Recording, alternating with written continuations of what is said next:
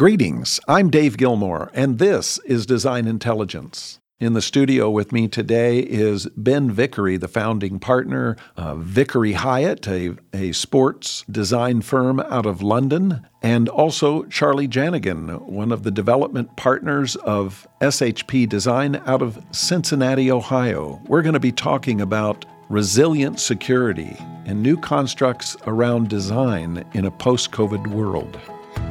Welcome to this edition of This is Design Intelligence. Conversations with leadership voices in the built environment.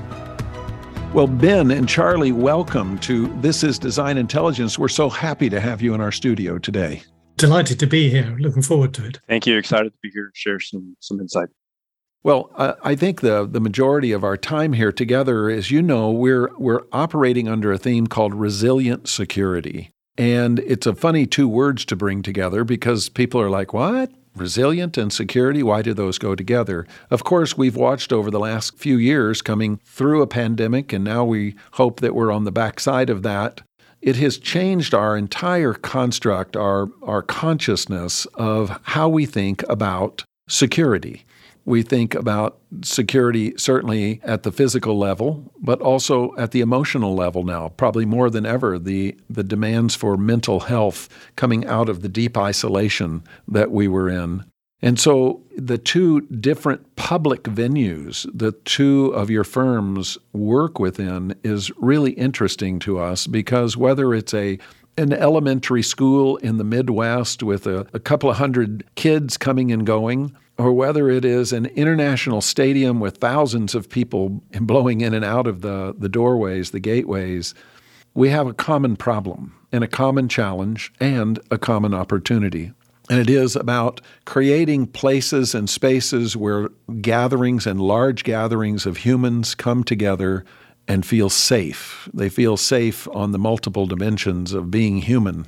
And design is central to all of that. It's not like an after the fact. It is the fact when it comes to creating resilient security. Now, you'll note that I talked about safe places before, but the other dynamic that we're interested in this series that we're doing has to do with resilience.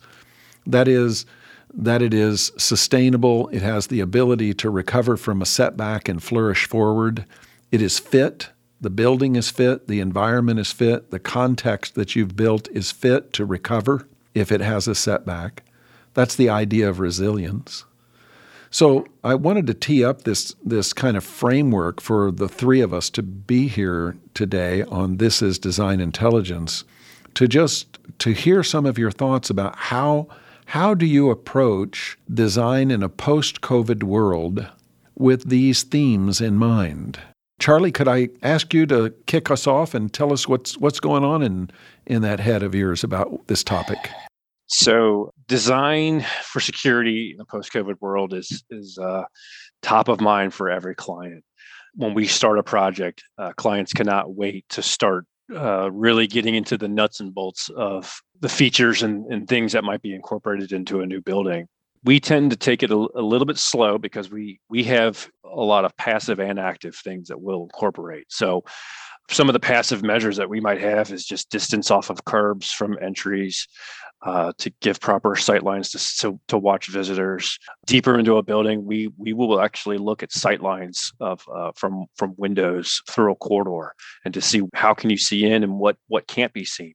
And so there are some passive measures that we'll incorporate that become very important for an owner before we really get into the nuts and bolts and looking at containment and sheltering and some of those, really critical first responder type topics. So we also, one of the things we continually do is maintain a white paper that we have developed with experts in the field. And we continually, unfortunately, update it after every incident. And so we look at certain situations and try to identify what was the cause and then use that as a discussion point when we're with our clients. So that's an intro kind of how we begin things, and then from there we start to add on the actual layers of security and start to get into the nuts and bolts. Ben? Well, I would say that in sports buildings, safety and security is a balance, and that's a balance between allowing people to enjoy themselves and controlling them. you know, obviously you come to a sporting event to have fun. And often having fun means getting a little bit out of control and jumping up and down and all sorts. But on the extreme end, that can be dangerous. Now, the threats in a stadium are many, but mostly they come from the people who are there one way or another. And you know that there have been all sorts of nasty events over the years, tragedies no less, where people have died.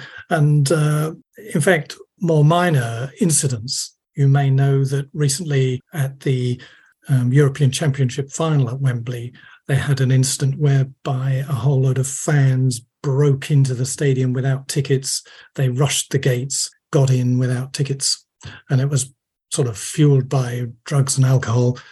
But also that sort of event is the borders between fun and dangerous activity. And you can end up with sporting venues actually being some of the most controlling environments that you can ever enter. You know that when you go to a sports venue, you buy a ticket, it allows you to go to one seat, it allows you to go to a small part of the building, not to other parts. And when you're in your seat, you're asked to sit down. I'm talking about in the most controlled sports, and that's probably, we're talking here about European soccer, where has been the most number of incidents over the years, and therefore it's the most controlled environment. But there's probably stuff you don't know about with sports buildings. So there are venues where they have facial recognition, they have activity recognition. I don't know whether you know about this software that can identify people who are just behaving oddly. The software through cameras everywhere is watching people's behavior and analyzing it. The software can see people behaving oddly. So along with lots of police observance and control throughout the building. And, European sports venue, in European soccer venue, you can really be very controlled. And if you move out of normal activity, you get stopped and chucked out. And that has to be done. Does that ruin the fun of people who are there? I suspect not really. Do people object? I think people would object a lot more if they knew the degrees of software and analysis and how much your name was being passed around.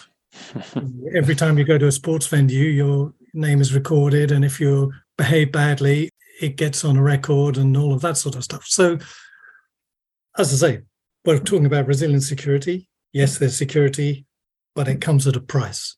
Yeah. Not all sports are like this, obviously. Horse racing is much more relaxed. Other sports, athletics can be much more relaxed, not the Olympics. Olympics is very, very controlled. But I suppose it must be the same in the world of education, that it's a balance, isn't it? How far do you want to go down the road of control? Correct. When do people start objecting to that? Yeah, you hit on a great point on education environments, and balance is the word. We are trying to create environments that kids wake up and want to hop out of bed and enter into these environments to learn. They're excited, they're energized.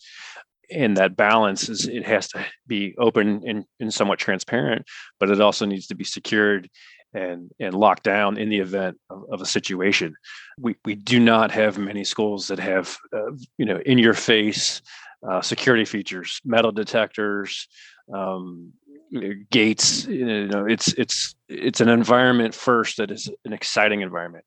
99.9% of the time, or 100% of most facilities, is happy, enjoyable, exciting, lively environment where children go to learn or perform or play. And then that 0.1% or 0% of some facilities, it has to be protected and contained. It is an incredible amount of balance. And we've heard, and there's now research that talks about children reacting to some of the negative aspects of harder security facilities with police walking around who are carrying weapons or things to that nature. It's intimidating, especially for younger children. And so balance is that key word. We want them to be fun and exciting, but yet at the same time, they need to be able to protect when necessary. So, Charlie, when you think about a school environment, the school boards, the administration, the faculty, all of these are voices, stakeholders inside of the design of a building or the redesign of some of these schools. What is the level of interaction that you have with these folks in making design decisions towards this resilient security? A lot of the projects that we work on are public funded. And when they are public funded, you tend to have a broad stakeholder input. And some folks may be at a very small level and be focused on a singular thing. Some folks may be very broad and have an extensive experience in working in these environments. So that's a challenge because you have some folks who might want these facilities to be hardened beyond what the educators want. And so again, that balance, that's the phrase of the day of finding that happy medium that satisfies those who think a threat might happen and satisfying the educators who are tasked with improving children's lives. So can I ask, do you in schools have CCTV? I guess you do that, but do you have facial recognition linked to the CCTV, and do you have facial recognition that I've talked about? Facial recognition is not a technology that's being incorporated. We are using very extensive cameras, 4K, with that maintains files for weeks and weeks if we need to go back. That is some of the active measures that are in place that are phenomenal.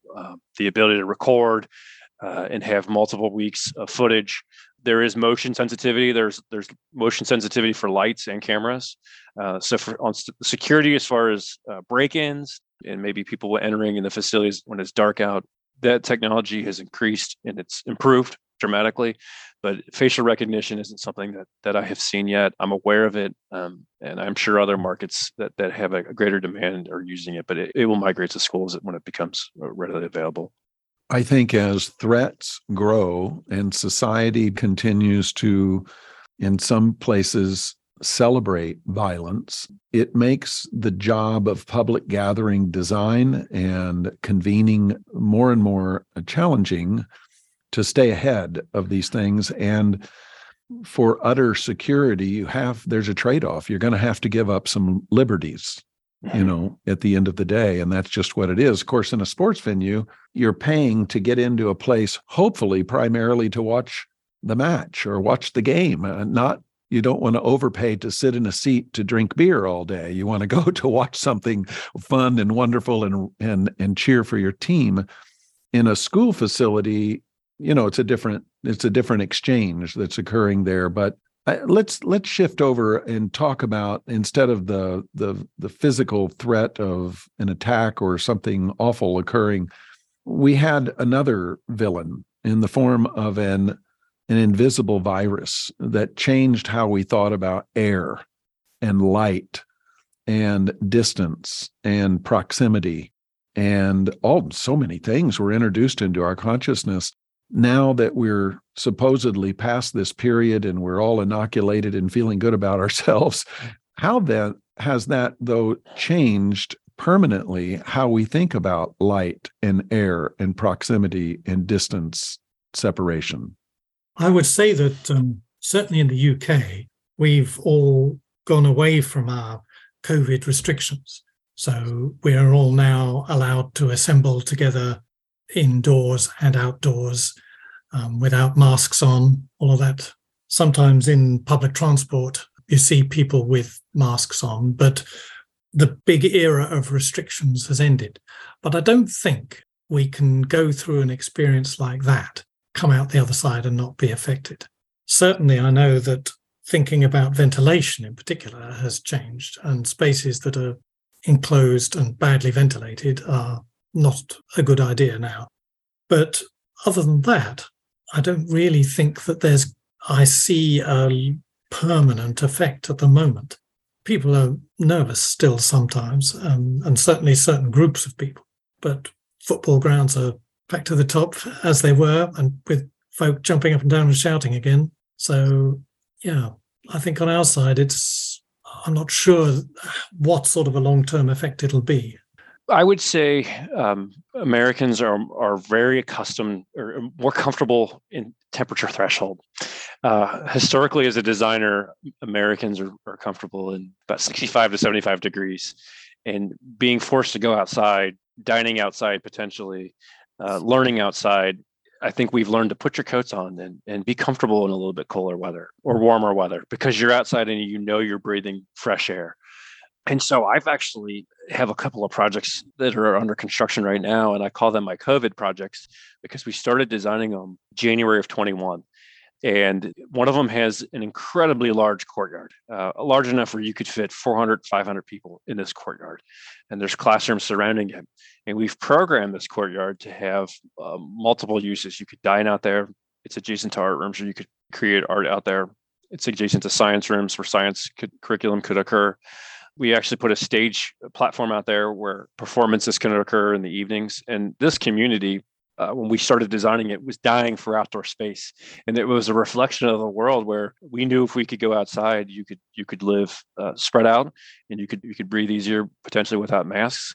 And so I think this client has a greater appreciation for courtyards, and I don't want them to forget why they wanted it, and hopefully that they can continue to use it. And it's giving them an additional programmatic space. And if we were not in the pandemic, I don't know if we would have had that feature within the design. So it's a direct reflection. Well, learning and doing activities outdoors for the children could be great, couldn't it? Yeah, really. Yeah, and this is a high school, and I have another job right now that we started designing mid-22. Again, has another courtyard feature. It's also reflective of having larger buildings and being able to provide daylight. I also have a lot of other clients that can speak to HVAC better than they ever could before because of just the awareness.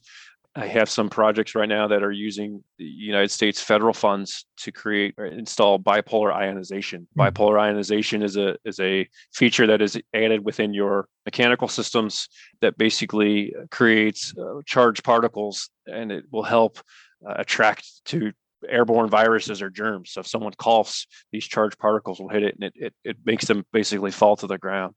And I have clients who 3 years ago wouldn't speak at all about HVAC filtration and air quality, but now they want to know more about what can they do and what can they add, because it's a feature that they know they can tell their community or constituents, we have this, it is a safe place, come in here and be a part of what we're trying to do. I certainly know that in London, there are some people who now don't want to go on public transport. So London transport is used less than it was pre-COVID. And I don't know what it's like in Cincinnati or Atlanta, but the office buildings in the center of the city here are, well, I was told they were 60% occupied now. Well, everyone's working from home much of the time. They probably are in the States. But I was also told that 60% figure was incorrect and it was nearer 30%. We're seeing the same thing, a lot of vacancies in corporate environments. And in the Midwest, we're seeing a lot of people work Tuesday, Wednesday, Thursday in an office. Yeah. Monday, Friday. Because yeah. They've got used to it, isn't it? But it's partly also because of COVID, and people still don't want to be out there mixing, particularly in London, the tube system is very packed in very close with each other. So people don't like that. Ben, I just got home from London. I was there all last week, and it was an unconscious dynamic, but I avoided all public transport. And I just, it was a cold week there last week. It dropped to 26 degrees Fahrenheit and 10 degrees Fahrenheit wind chill. It was cold. But I just bundled up and walked everywhere. I got all my steps in, I'll tell you that. I did a few 20,000 day steppers. It was an interesting thing. And I was thinking to go down in the tube, and I just walked right by and kept walking. And I wonder if that's changed that way for me forever, to tell you the truth. I don't want to be... I think you're not alone in walking around London a lot more. Yeah. I certainly don't want to be operating out of fear all the time. And we don't want to send that message to our children and our sports fans and everyone else in the world that we want to operate out of fear. It's not that. But I will tell you that it is a present concern even after this period has gone by. Now, I'm curious if you're aware at all in the UK about the level of construction in the primary and secondary school markets. And I say that because in the US, it exploded coming out of this. It's been unbelievable, the amount of schoolwork that has generated of redesign or new design, new buildings going on across the United States. It was a phenomenon we did not expect to operate at this level. But I don't believe it's operating at that same dynamic in the UK to the same volume. Because schools are primarily public in the UK, financed by the state. And the state does not have a lot of money at the moment. Yeah. Well, most of our schools, or public schools, are here, but they're being funded by local bonds and not looking to Parliament. They're looking to the local yokels to do it and getting some matching funds. Wouldn't you say, Charlie? Well, yeah, and I think it's a reflection of majority of the United States went on a remote school process. And so this remote learning experiment was proven to not work very well. There was loss of learning, kids' ability to just pay attention in their home. It was just proven to not work. I've been designing schools for 23 years, and folks would always say, "Oh, as a school designer, you better be ready for online education. It's going to take you down. You guys won't be designing buildings when there's online education." And 2020 served as a wonderful beta test for us to say, hey, it's not going to work. People need to learn from each other. People want to be together. And I think so there was a greater support throughout the nation and communities to say, hey, we have wonderful facilities. We need to improve them. Our kids do better here. Let's invest in them. And so that's why we have seen this explosion of design work in the public K-12 world. Yes, I have to say that I do a bit of teaching myself, not at that level, but at postgraduate and graduate level. And even there, teaching online was a horrible experience, both for me and the students. So I wouldn't like to repeat that. Yeah. So going into the future, as we look at this trajectory of where the world is today, and all the many and honestly wonderful lessons we learned coming through this difficult last 30 months, how will that change, or maybe not, change your approach to design projects into the future from pre-COVID to this new reality that we're living in? So let me start with you, Ben, and then I'll have Charlie bring us through. Well, there's one point I'd like to make about that, which is that during the pandemic, people couldn't assemble in sports buildings. They couldn't go to live events, and they had to watch it all on the television. And sport is not the same watched on the television. There is a tendency slightly for sport to move to the television. There has been for some years that attendance at major events has dropped off a bit. But during the pandemic, people definitely wanted to get back together in a sports building, watching live events. And that's not going to change, because the dynamic, the excitement, all of those things of being together with a crowd, having fun, shouting for your team, all of those things, they are the same, and people want to do them still. So you say, what will change coming out of a pandemic?